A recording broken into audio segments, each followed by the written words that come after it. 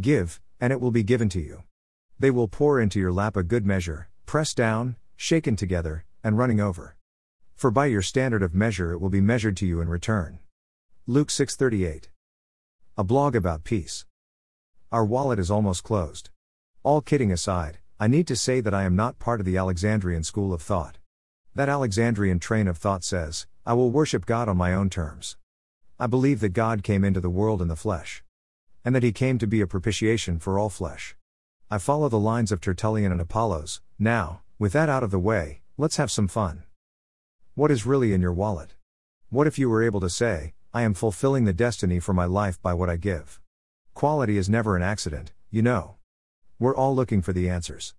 Sometimes answers are just not in our immediate living space. Our living space, the world. We look to the right or to the left at what we see other people doing. We ask, did they get something?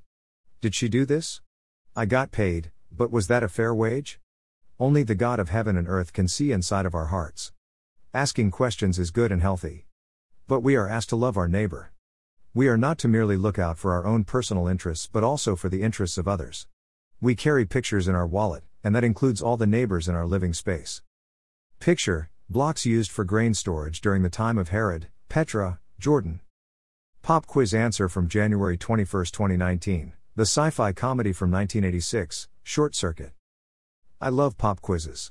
Here's the pop quiz for January 22, 2019. What movie told a princely tale? The Brothers Grimm. Your Majesty, forgive me, Your Highness, I did not see you. Your aim suggests otherwise. Henry, you promised, I'll never forget how her feet went up over her head. Perhaps you will allow me to set the record straight. I'll wager your friend Gustav is around here.